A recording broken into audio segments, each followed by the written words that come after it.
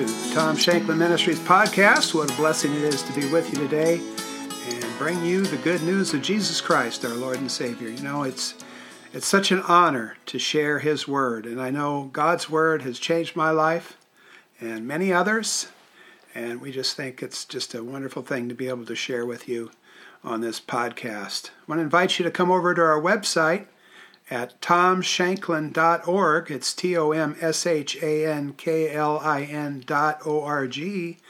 And you can listen to the podcast there, and we'll have the notes there for you to enjoy as well. Praise God. They'll help you. Today's message is called Love, Honor, and Respect. And you can find that under the podcast tab at our website. And I believe that'll be a blessing to you. Praise the Lord. I also want to mention, if you are on iTunes, give us a review there. If you like the broadcast, give us a good review, and that'll be a blessing to help others to find out about the broadcast. Praise God. Well, let's get right into the message, but first of all, let's pray. Heavenly Father, I thank you for each one of our listeners today. I thank you for the anointing upon your word and the blessing that comes from hearing it and receiving it and doing it in our lives. And Lord, you have such a good message for us today. Give us understanding, give us light about the subject of love, honor, and respect. In Jesus' name we pray. And all the people shouted, yes, amen. All right, we're going to begin in Matthew 22, 37 through 40.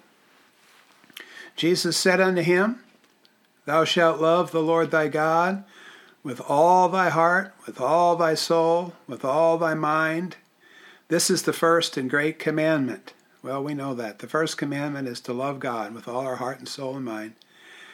And then he said, And the second is like unto it, Thou shalt love thy neighbor as thyself. On these two commandments hang all the law and the prophets. Jesus, when he was asked, what is the great commandment? He didn't just give him one. He gave him two. The first one, love God with all your heart. The second one, love your neighbor as yourself. You know, this is one of the most important areas in life, and especially in the Christian life. Many people don't understand that we are called to love our neighbor as ourselves. Some people think, well, we can just love God and honor Him. We can pay our tithes and go to church and lift our hands in church, and that's all that's required. But God also wants His love to be manifested towards our neighbor. He wants us to love our neighbor as ourselves. You know, there's a scripture in the book of James that deals with this. It's very interesting. James chapter 3, verses 8 through 10.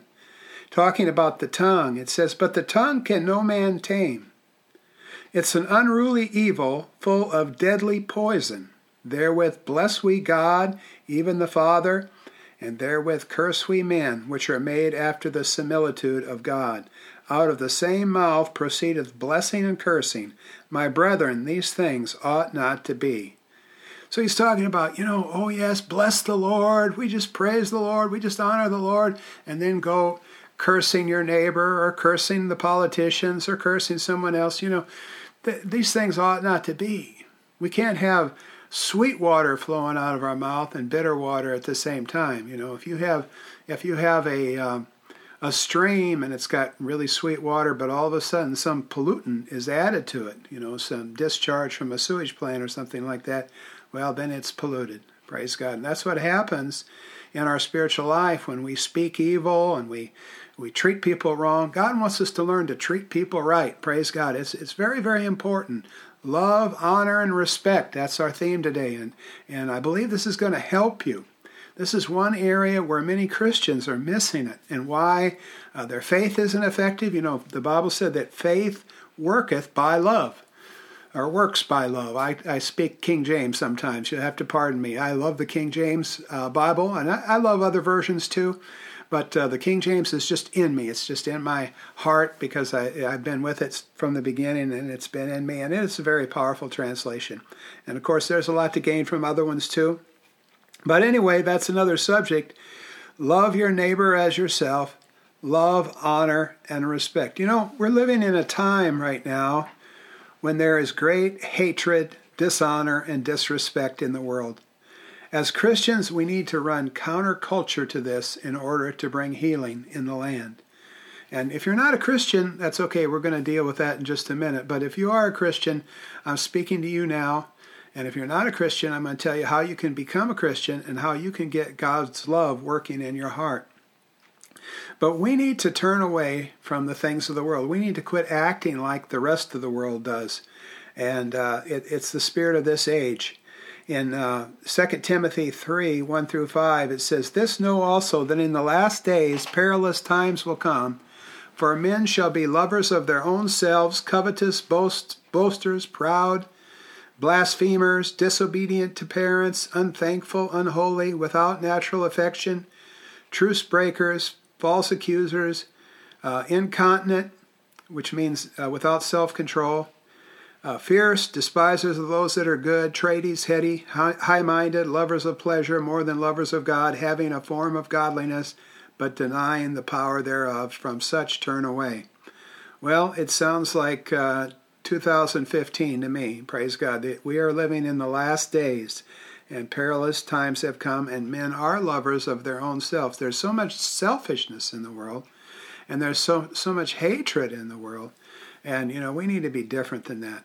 I know many of you are listening to this on the internet, and I'll tell you, the internet has become really a place where a lot of anger and hostility is vented. On social media, they have what's called flaming.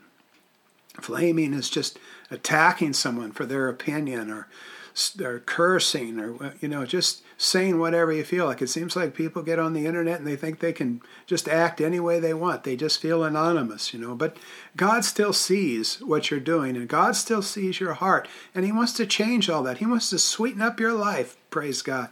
And when all that bitterness is coming out of your mouth, you can't be happy. You can't be happy. When all that junk is coming out of your mouth, when all that bitterness is in your heart, you can't be happy. No, you can't be happy. But Jesus said, "This is my commandment, that you love one another, that your joy may be full." Praise God.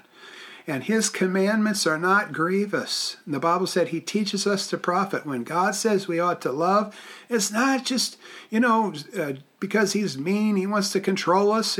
He's telling us how to live a victorious life. He's telling us how to have joy and victory. I tell you, don't let that bitter junk come out of your mouth. Don't let it come out of your keyboard. I'm telling you, love people and respect and honor people. It's what God is looking for most in your life, is love. He planted love. He gave love. He was love. He is love. And He wants love to be manifested in you. Praise God. Now, the Bible said that God demonstrated His love by sending His Son. John chapter 3, verse 16, "For God so loved the world, that He gave His only begotten Son, that whosoever believeth in Him should not perish, but have everlasting life." In the beginning, God created the heavens and the earth. Everything was made by God and made for Him. And God created all things. And He created everything good. And He created man in His own image. And He didn't make man to be a sinner. He didn't make man to fight wars. He didn't make man to murder and to hurt people. He made us good. He made us right. And He put the original man, Adam and Eve, into a garden. And He gave them everything they needed. And He blessed them. And He gave them dominion over the earth. But then Adam and Eve sinned. They disobeyed God. They rebelled against God. And they did their own thing instead of doing what the Lord wanted them to do. And because of that, sin came into them and came into the human race. And sin passed upon the human race. And every single one of us, can trace our heritage back to Adam and Eve. We were born of them. They are our great grandma and grandpa, And because of that sin passed upon us, and with that sin, death. See, the Bible tells us that sin equals death. The wages of sin is death. So when Adam and Eve sinned, they died spiritually. They became alienated from God, enemies from God, and the sin nature came into them, and then that sin nature passed upon the human race. So then that's the reason we have all the sin and all the evil in the earth. One time, God was so upset about all the evil and the way that people were treating one another, all the junk that was going on in the earth, that he allowed a flood to happen in the earth. And then he saved Noah and his family, but the whole earth perished in that flood. It was called judgment. God is a God of judgment. He judges sin. But then God said, I don't want to judge sin. I want to change people. So he sent his son, Jesus, who was born of a virgin. He came and he lived a sinless life because he was holy. He was able to live a sinless life unlike us. We are not able to live a sinless life. But Jesus was able to because he was God in the flesh. And Jesus came to this earth because of God's love. Because God didn't want to just keep judging the earth. So he sent Jesus to take our judgment for us. And Jesus lived that sinless life, and he taught us right from wrong, and he did miracles on this earth, and you can read about it in Matthew, Mark, Luke, and John in the Bible. Wonderful stories of Jesus' life. But then Jesus went to the cross of Calvary, where he died for our sins. And the Bible said that the judgment of God that was upon us was placed upon Jesus. The Scripture said he was made sin for us who knew no sin, that we might be made the righteousness of God in him. And praise God, there's an exchange that takes place when we receive Jesus, that our sin is placed upon him and his righteousness is placed upon us. That's called the miracle of the new birth. That's new life in Christ. That's the greatest miracle that you could ever have. And I've seen tremendous miracles. One time I even interviewed a woman who had been raised from the dead. Hallelujah. And I've seen people healed of tremendous pain in their body and injuries that were tremendous injuries that required a miracle for that to change. And we've seen that happen. But the greatest miracle of all is when a heart can change. And your heart can change by receiving Jesus. That's why he said, whosoever believeth in him shall not perish, but have everlasting life. And Jesus died on that cross, and he took the sins of the whole world upon him, and they buried him, and he was in the grave for 3 days, and he was dead. But on the third day, hallelujah, after 3 days, God raised him from the dead. Jesus was raised from the dead, and said that through that we recognize that our sins are forgiven, and that he has life and we have life. Jesus said, because I live, you shall live also. See, we have the life of Christ. And in fact, Jesus ascended to heaven, and then he poured out the Holy Spirit. Now, the Holy Spirit is in the church. It's in God's people. And he lives in our hearts, and that's the greatest thing of all. And that's what enables us to love. See, that's why this message that I'm giving to you, it's impossible in the natural.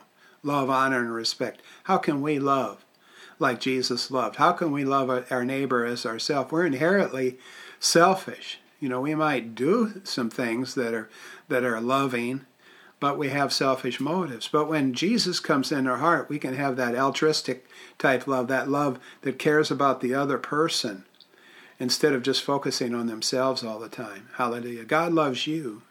God loves you so much. Even if you've been a blasphemer, I want you to know he loves you.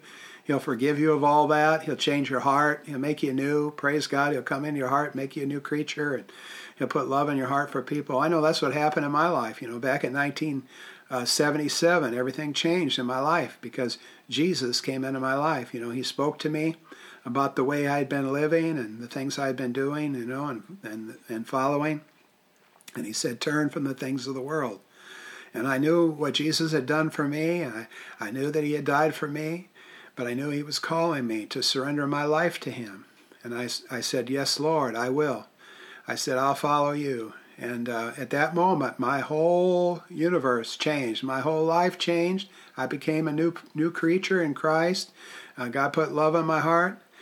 Before that time, I would love people that were like me. I would enjoy being around long-haired hippie types, because that's what I was. But after that, all of a sudden, I loved everybody. I walked down the street, I loved everybody. It doesn't matter what church they went to, or if they were a business person, or how long their hair was, if they were men and women, boys and girls. I love people, praise God. All of a sudden, I love people because I was born again. And when you're born again, hallelujah, you love people. And I tell you, God loves you, and he wants his love in you, and he wants you in this love flow we're talking about today. He wants you to operate in this love, praise God. So we're not just giving you a message, you should do this, you should do that, you should do the other thing. No, we're telling you, hey, how to live, how to have victory, how to have blessing in your life. That is what God wants for you, praise the Lord. And love is the important thing that God is looking for in your life.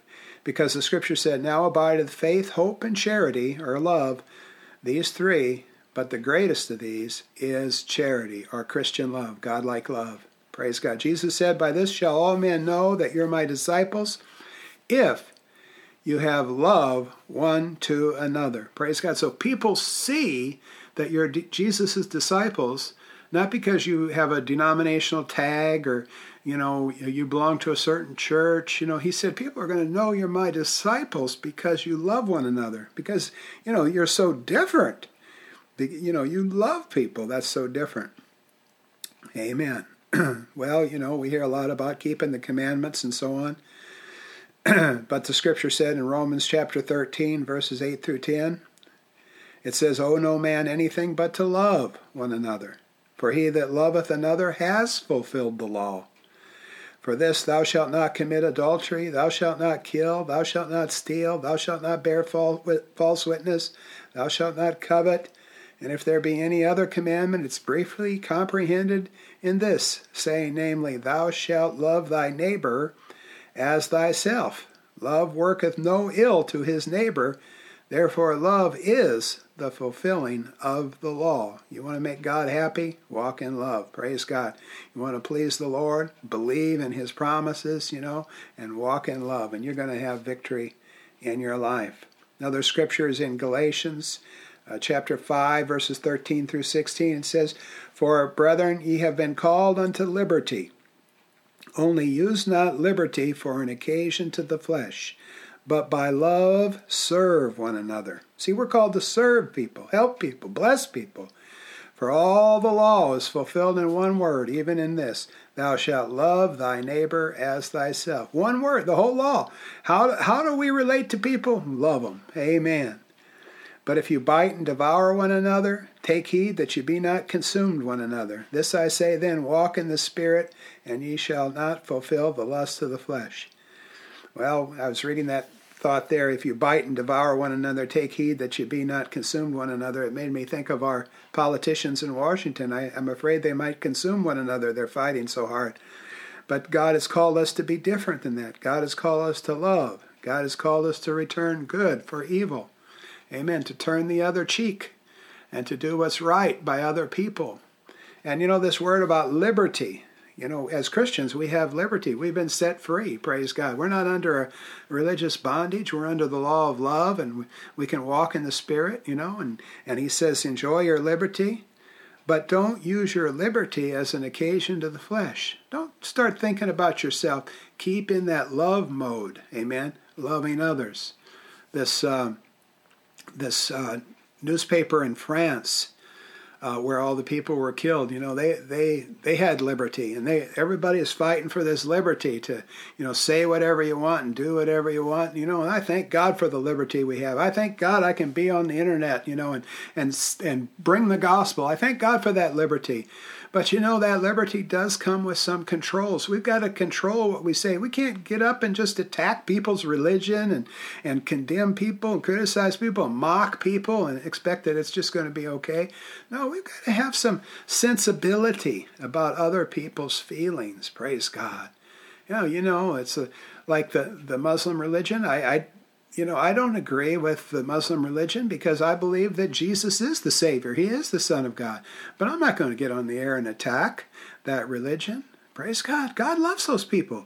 And he wants them to know Jesus. They know Jesus as the prophet. Thank God for that.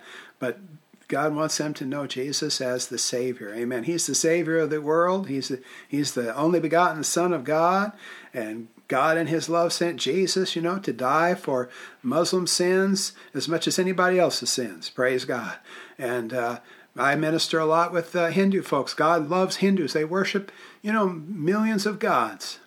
They have a misconstrued idea about about all these gods, because there's only one creator God, and he loved the world so much that he sent Jesus. And so a lot of Hindus accept Jesus as one of their gods, but Jesus is the only true Savior, and he's the only mediator between God and man. This is the truth. This is the facts. But I'm not going to condemn and criticize and put down Hindus. I love Hindus, and so does God, because God so loved the world that he gave his only begotten Son. We're not put on this earth to fight with people and destroy and criticize. We're here to love people. Amen. And God loves you, and he wants you to be blessed. Amen. The scripture said, hope maketh not ashamed. I'm in Romans 5:5 now. Hope maketh not ashamed, because the love of God is shed abroad in our hearts by the Holy Ghost, which is given unto us. When the Holy Spirit comes in, love comes in. God's love comes in us and lives in us, and he lives in you if you've received Jesus as your Lord and Savior. Praise God. Okay, now I want to talk. We're talking about love, honor, and respect today. And I want to talk about love, honor, and respect in the family, because living this out, we're talking about in relationships. We're talking about relationships today. And, it all starts at home in the family. And so we want to talk about what the Bible says about love, honor, and respect in the family. First of all, love your wife. We're going to be in Ephesians now 5. If you have your Bible, you can open up and read. You can read this in context if you want, and it'll bless you. There's so much great teaching on the family in Ephesians.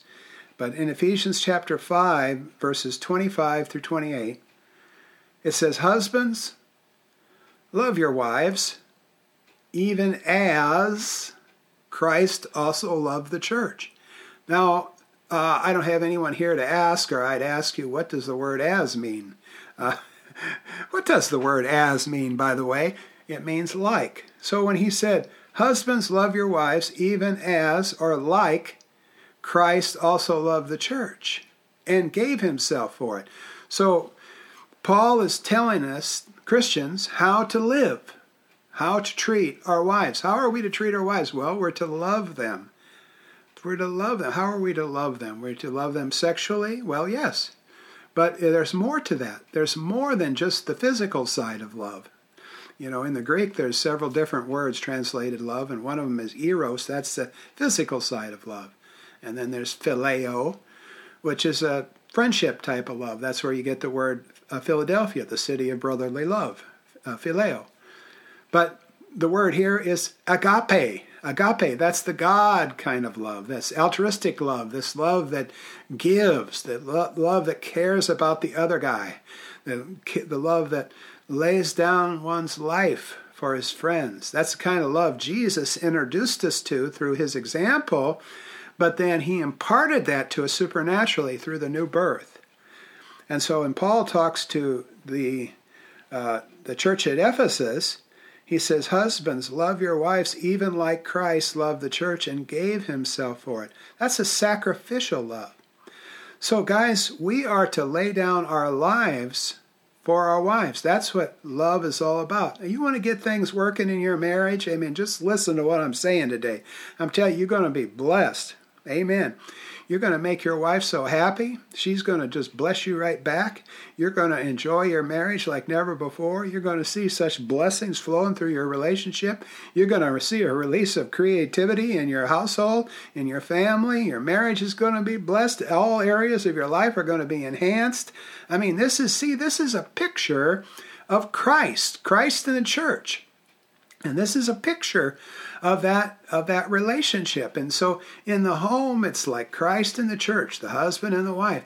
And you see, when Christ and the church comes together and flows together, man, awesome things happen. And when your husband and your wives, when you flow together, when you work together, when you get in the stream and the flow of God's love, you're going to see awesome things going on in your family and your children and in your occupation, and there's going to be creativity released into your home and your life. I'll tell you, it's just so many good things that happen. I can't tell you what a blessing it is to have that kind of love and flow in your marriage. Praise God. I have that, and I am so thankful for that.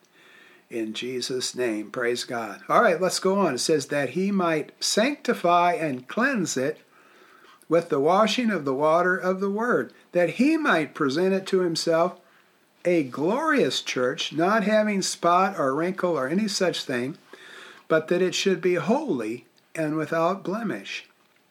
You know that Jesus took on the responsibility of cleansing us and sanctifying us and making us pure and making us that holy bride.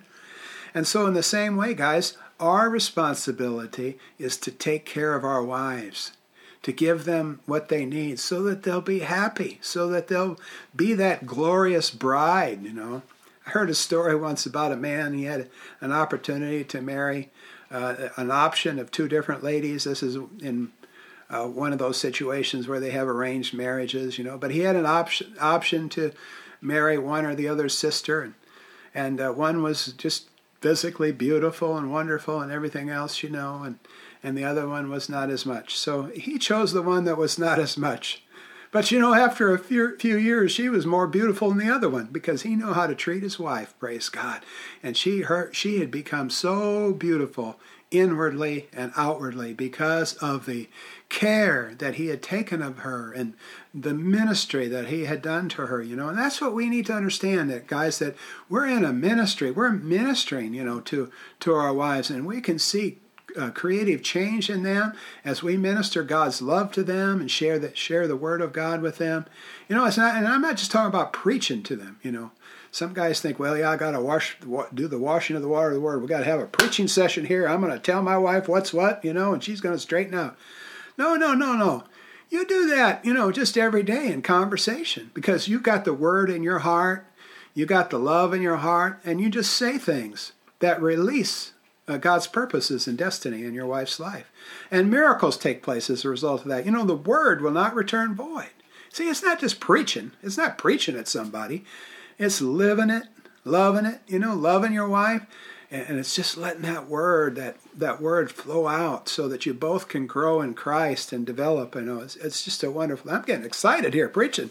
Praise God. It's so awesome. And then it says, so ought men to love their wives as their own bodies. He that loveth his wife loveth himself. Amen.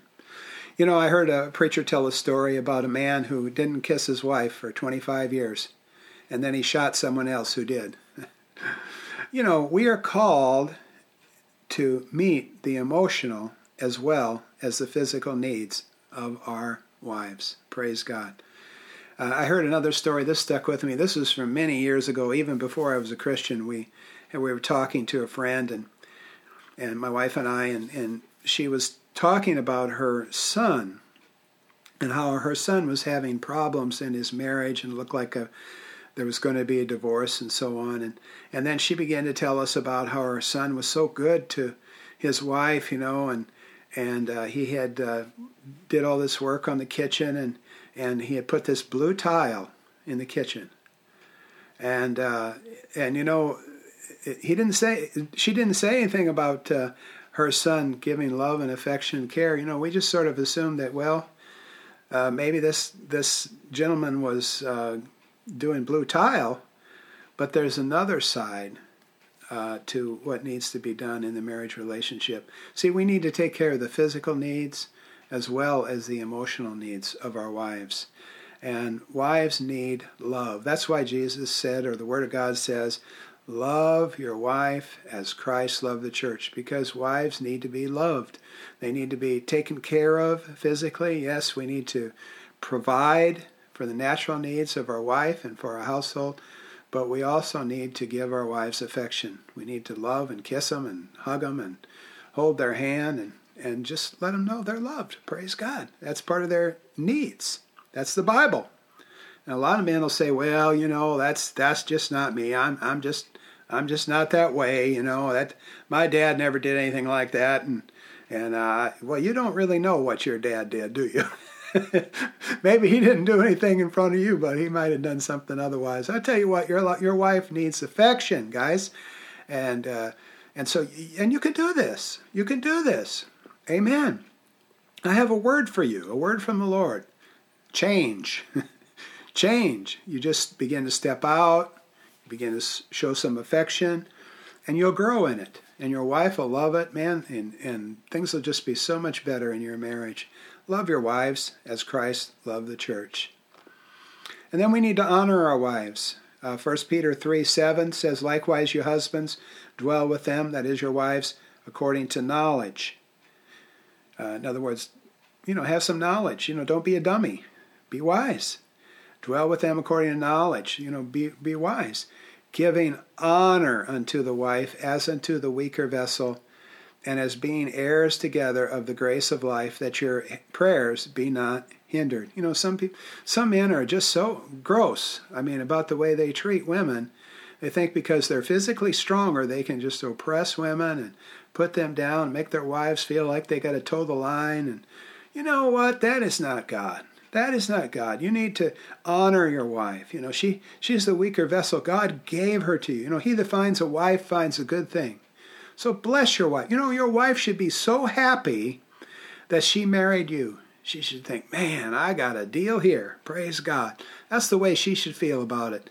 And it's up to you to make her feel that way. Praise God. And you can do these things. I'm not preaching something that I don't do, and I'm not preaching something that I don't believe you can do, because I know if Christ is in you, and if he's not in you yet, praise God, you keep listening. At the end of the broadcast, you can accept Jesus in your heart. Your heart can change, and you can begin to see miracles in your life like never before. But honor your wife, as the weaker vessel, and recognizing that we're heirs together of the grace of life. There's a plaque you'll see in many homes that says, if mama ain't happy, tain't nobody happy. And that's so true. You got to take care of your wife. We're heirs together. We're in this together. If one partner is saying, well, I gotta be happy. I gotta have my thing. And the other one's saying, well, I gotta have my thing. No, we should just work at making one another happy. And then you're going to see so much blessing coming out of that. And he says that your prayers be not hindered. See, because when there's division between the husband and the wife, it hinders the prayers. And guys, it'll keep you from getting promotions. It'll keep you from being successful in life, overcoming sickness and disease and things like that, because you're in division with your wife. It's just a mess. You got to get right with God and get right with your spouse and start loving her, and then God's going to bless you, and your prayers won't be hindered. Okay, well, we talked about the guys. Now how about the ladies? Amen. I like that. We get to talk to the ladies. They have a part in this too. Ephesians chapter 5, verse 33. And I'm going to read this from the Amplified Version. I love it in the Amplified Version. And it says, however, let each man of you, without exception, love his wife as being in a sense his very own self. And let the wife see that she respects and reverences her husband, that she notices him, regards him, honors him, prefers him, venerates and esteems him, and that she defers to him, praises him, and loves and admires him exceedingly. Praise God. You see, ladies, men need respect. The King James says, reverence your husband. It's a very strong word. There's an honor that needs to be shown to the man of the household. There needs to be an honor. You may say, well, he doesn't deserve to be honored. He's a mess. Well, maybe you are too. Maybe you need some improvement too, but you need to honor him. You need to be in that position of honoring him and trusting God to continue working on him. See, you have a part in this, and that is to honor and respect your husband. I know there's some Christian ladies, all they do is gossip about what's wrong with their husband. They talk to all their friends about how bad he is. Criticize him down at having coffee with the girls, and then they come home and they wonder why things aren't working. Well, you're sowing a bad seed. Praise God. You got to honor, you got to respect him, you got to venerate him, you got to make him feel that he is important in this house. Praise God. He's in that image or in that picture, that position of Christ in the home. And you have to treat him that way. See, you have to get God's grace to respect and honor your husband. And I know some husbands, they're a mess. They're a mess. They're hard. They're hard to work with. I know the story is coming to mind now, and it's about a man named Smith Wigglesworth, and he was a great evangelist in England. And, he was in the early part of the 20th century. His ministry was just tremendous, and a lot of people healed, a lot of miracles, many people saved through his ministry. Tremendous man of God. But there was a time in Smith Wigglesworth's life when he was away from the Lord. He had accepted Christ, but he got so busy with, his plumbing business that he neglected God, and he became cold and indifferent towards the things of God. And of course, every week his wife would go to Bible study, midweek Bible study, and because she loved the Lord, she was pursuing after God. And so one day she was leaving to go to Bible study, and Smith Wigglesworth said to her, "I forbid you to go. I'm the head of this household. You will not go." And so she looked at him and she said, "Honey, you're my husband. I'll respect you. I'll love you. I'll do what's right. But Jesus Christ is my Lord. I'm going to church." And so she went out the door and went to church. And the story goes, that night she came home from church and came up on the porch, and the door was locked. Smith, that old codger, had locked the door on her. So she laid down on the porch and went to sleep. So in the morning, Smith gets up and opens the door, and she walks in. She says, "Hello, honey." She walks over to the stove and makes the dinner. She walked over to the stove, says, "What do you want for breakfast?" Cooks a nice breakfast, and he just became so convicted that he repented of the way he treated his wife, So she really walked in Christ-likeness, in loving and honoring and respecting, her husband. And as a result, Smith Wigglesworth turned around and became a great man of God. So, ladies, you have a part in bringing change into your husband's life. And I tell you, men, they need respect. I don't care if they're an old sinner or if they're a born-again Christian, been walking with the Lord in maturity for many years. We still, as men, we still have this male ego. And some people think, oh, that's wrong, that's bad. But no, that God made us that way. We're men, And so we need respect. And of course, it goes both ways. Men need love and affection, and women need respect too. But especially for the man, he needs respect, ladies. And don't put him down. Don't always be criticizing him and tell him about how, oh, brother so-and-so, he's so much better than you, you should be more like him. No, don't do that. Don't do that. Just love him with Christ's love and trust the Lord to work in his heart. You're going to see great and mighty things. Okay, so we're talking in the family. Now let's move on to honoring your parents. Ephesians chapter 6, 1 through 4. It says, "Children, obey your parents in the Lord, for this is right. Honor thy father and mother, which is the first commandment with promise, that it may be well with thee, and that thou mayest live long on the earth. And ye fathers, provoke not your children to wrath, but bring them up in the nurture and admonition of the Lord." Ephesians 6, 1 through 4. So here we have admonitions concerning children. And first of all, that the children are to honor their mother and father. In other words, to value and esteem and respect their parents. And we see such a departure from this in society today, that there's such a rebellion in the young people, and the parents don't know how to raise their children to honor them. And of course, there's so much through the media and through the influence of other children, no doubt, and society, and what young people are being taught through music and movies and television and so on, to dishonor their parents. And so it's not right. It's very unhealthful. And it said, that this is a commandment that has a promise with it. If you do it, it'll be well with you. If you don't, it's not going to be well with you. So I'm afraid it's not going to be well with a lot of children that are growing up today because they're dishonoring their parents. And it's very important as parents that we teach our children to honor us as their parents, that there's that attitude in the home that commands respect, and I'm not just, I want to say this right, it's not just demand respect, but it's that you have that attitude that causes your children to want to respect you, that they recognize that this is part of normal living, to have an honor and respect for their parents and for elders. that this is the way to live, that they're guided in that path, by, as it says here, the nurture and admonition of the Lord. And, parents, if we want our children to honor us, then we can't be dishonoring authority in the home ourselves. We can't be dishonoring, the president and the government and the pastor. A lot of people come home from church and then they have roast pastor for dinner. Well, I'm going to tell you something, man. You're destroying your family. You can't do that. Praise God. Yeah, we have some differences with pastors and so on, but if you sit around the table and criticize and say what's wrong with the pastor and criticize authority in your home, well, you're undermining your own authority and your own respect. You gotta model. You have to model what you want in your children. You have to teach them more by what you do than what you say. Praise God. So, very important area.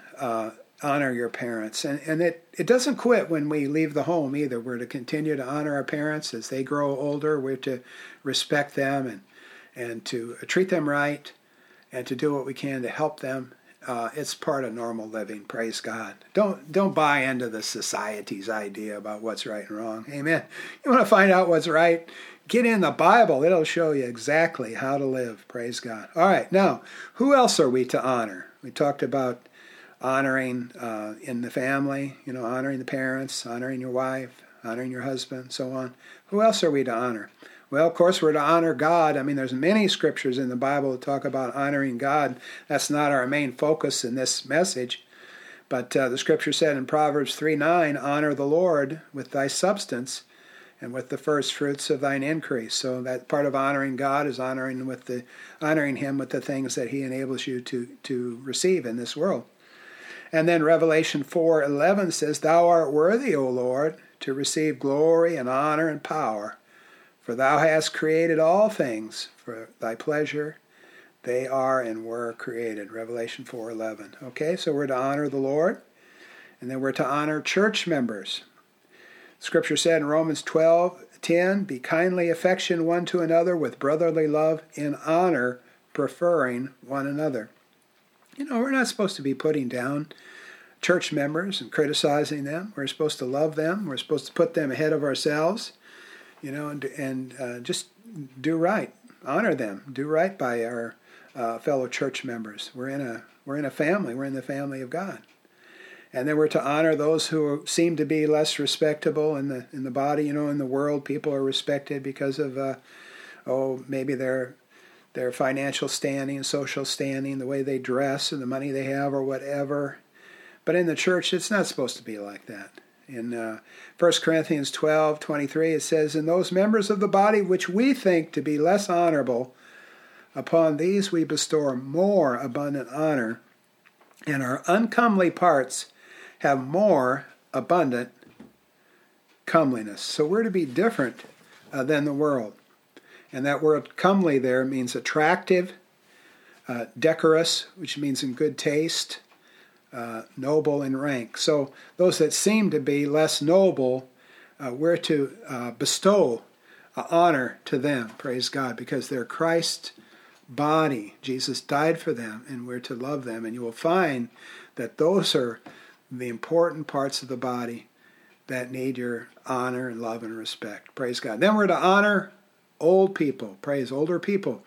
Leviticus 19:32 says, thou shalt rise up before the hoary head. That means the gray head. Praise God, I have a few gray hairs up here. My wife tells me that I'm getting more. So the Bible talks about those that have the gray hair. He says, rise up.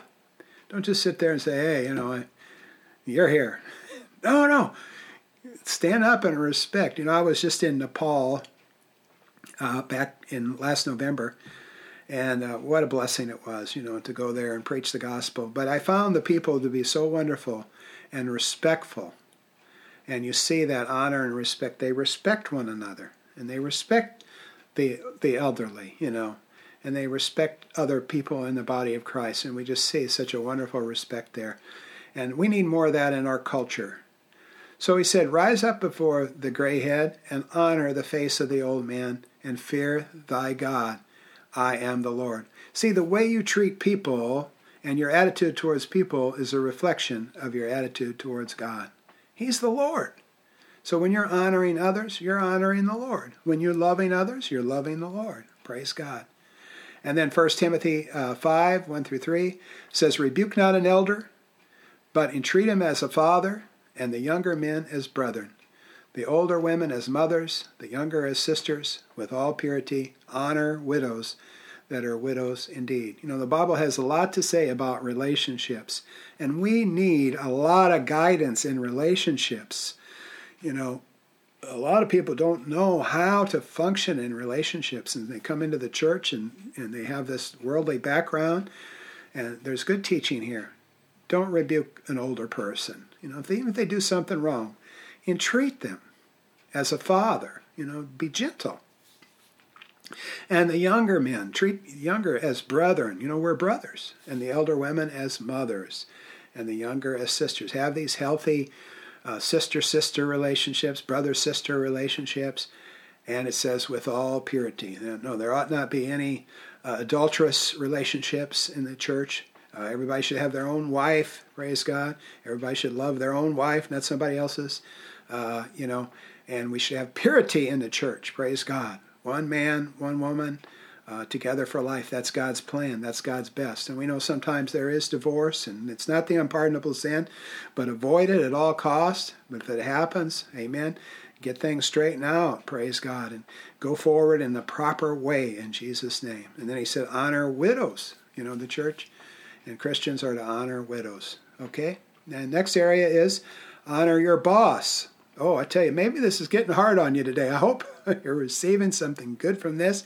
I believe you are, because this will help you. This will free you up, praise God, to live a new way of life. Honor your boss. 1 Timothy 6:1. Let as many servants as are under the yoke count their own masters worthy of all honor, that the name of God and his doctrine be not blasphemed. You know, Paul was telling Timothy, he says, you know, teach the people to honor their masters. And, of course, it was in a time when there was slavery, household slaves, and so on. And they weren't supposed to rebel against their masters. But they were supposed to honor them and respect them and do what's right by them. Because otherwise the name of God would be blasphemed. People would say, oh, they call themselves Christians and they act like that. No, you see, we're supposed to live this thing in our daily life. And so that goes for us on the job. You know, we're to respect our boss. Yeah, sometimes bosses can be really honoring, you know. But I'll tell you what, when you honor them, you're honoring God. And you're bringing blessing into your own life, you know. And God can bless you through that. So honor your boss. And then this one is tough, I know, for a lot of us, but we're to honor government leaders. Exodus 22:28 says, thou shalt not revile the gods, nor curse the ruler of thy people. We're not supposed to be cursing the president or the Congress or the Supreme Court. Yeah, we may not like what they're doing, and we have a right in this society to have our opinion, but we can't be tearing them down, criticizing them, calling them names, being dishonoring towards government leaders. It's just not right. Ecclesiastes 10:20 says, curse not the king, no, not in thy thought, and curse not the rich in thy bedchamber, for a bird of the air shall carry his voice, and that which hath wings shall tell the matter. So honor government leaders. In Romans chapter 13, beginning in verse 1, it says, let every soul be subject to the higher powers, for there is no power but of God. The powers that be are ordained of God. Of course, this was written during the Roman period, and that government was corrupt and evil and violent and everything else. And here, Paul is telling them to respect the powers that be subject to the powers that be. So how much more in our society too? We're not supposed to be tax evaders, you know. We're not supposed to be disobeying the government unless it runs contrary to what God says. Then we have a right to do what God wants us to do. But as much as we can, we should live and be good citizens in our country. You know, of course, we know in the scriptures in Acts, the apostles did not obey the church leaders or the synagogue leaders, the elders and so on, the high priests that told them to not talk about Jesus. They were called to talk about Jesus. Jesus was the highest power, and so they needed to obey him. But they did what was right as much as they could, and that's what we need to have, that kind of attitude. Okay? And so it doesn't say to honor with government leaders as long as you agree with them. Honor them because the position that they're in. Okay? And then honor church leaders. 1 Thessalonians 5:12 through 15. It says, "And I beseech you, brethren, to know them which labor among you and are over you in the Lord." That's like pastors, elders in the church, and so on. "And admonish you, and to esteem them very highly in love for their work's sake." So we're to esteem leaders in the church very highly in love. We're to love them for the work that they do. It doesn't say because of the kind of tie they wear or how well their wife can play the piano or anything else. There's so much criticism of church leaders. I mean, I have seen so much of it. I was a pastor myself for 22 years, so I could tell you horror stories, And I know pastors that are going through tremendous challenges right now because church members don't know how to respect their leaders. It ought not to be. Praise God. Read the Bible. The Bible said you're to honor them. You're to esteem them very highly in love for their work's sake, and be at peace among yourselves. "And we exhort you, brethren, warn them that are unruly, comfort the feeble-minded, support the weak, be patient towards all men, see that none render evil for evil to any man, but ever follow that which is good, both among yourself and to all men." That was 1 Thessalonians 5:12 through 15. Like I say, the notes will be on our website at tomshanklin.org, and you can get all these scriptures, and you can look them up in your own version and study these things and meditate these things. And I'll tell you, I think this will really be a blessing to your life. Amen. And just to mention that one little phrase, he said, warn them that are unruly. We need to have some warning going on in the church. In churches, when somebody's unruly with the tongue, it shouldn't be just the pastor that talks to them, but somebody should say, hey, we don't talk that way around here. We don't criticize one another. We love one another. I want to encourage you, don't go that way. And so, we need some integrity in that area. Praise God. All right. And then finally, we're talking about who are we to honor. We covered quite a few. Family members, church members, government leaders, bosses, so on. Well, here's one. If I didn't cover anybody in that, just let's listen to this one. 1 Peter 2:17 says, honor all men, love the brotherhood, fear God, honor the king. Well, that kind of sums it up. Honor all men. So if we didn't cover anyone in all those other areas, here he says honor everybody. Yeah, we're to honor everybody because they were made in the similitude of God. Even if they're not a Christian, even if they're a crass sinner in evil, listen, God made them, amen, and they have potential, and you're to honor them because they are a human being created in the image of God. And through that honor, who knows, they may be touched of the Lord, and their life might be changed. I heard a pastor sharing a testimony about this one day, and he was talking about how he was in a Bible study, a midweek Bible study, and as they were having their Bible study, there was some young people outside making noise, some teenagers. And so he said to those that in the Bible study, he said, just a minute, I need to go out and talk to these guys. So he went out, and there was some kids, I think, there that were from the church, but there was some also from the town that had no relationship with Jesus. They were just kids, that were running the town and not doing right, had no control, and so on. Well, he went out to talk to them about settling down and so on, and he got in a conflict with one of the teenagers. And one of the teenagers then spoke just a really nasty word, blaspheming Jesus, basically. And the pastor got so angry, he said something to him like, you know what, you're nothing but a no-good punk. And then he went in and so forth. And that night, that pastor couldn't sleep. And he was just tossing and turning. He says, Lord, what is going on? And of course he prayed, and the Holy Spirit brought to mind this thing. And he says, now why? What was wrong with that? He is a punk. But the Lord says, no, you have to apologize to that boy. And so he had to find him and apologize to him. Because you see, that's a human being made in the image of God. Yeah, he's deceived. He's not acting right. But you don't attack his person. You let him know what's right and wrong, but you don't attack his person. Jesus corrected that pastor.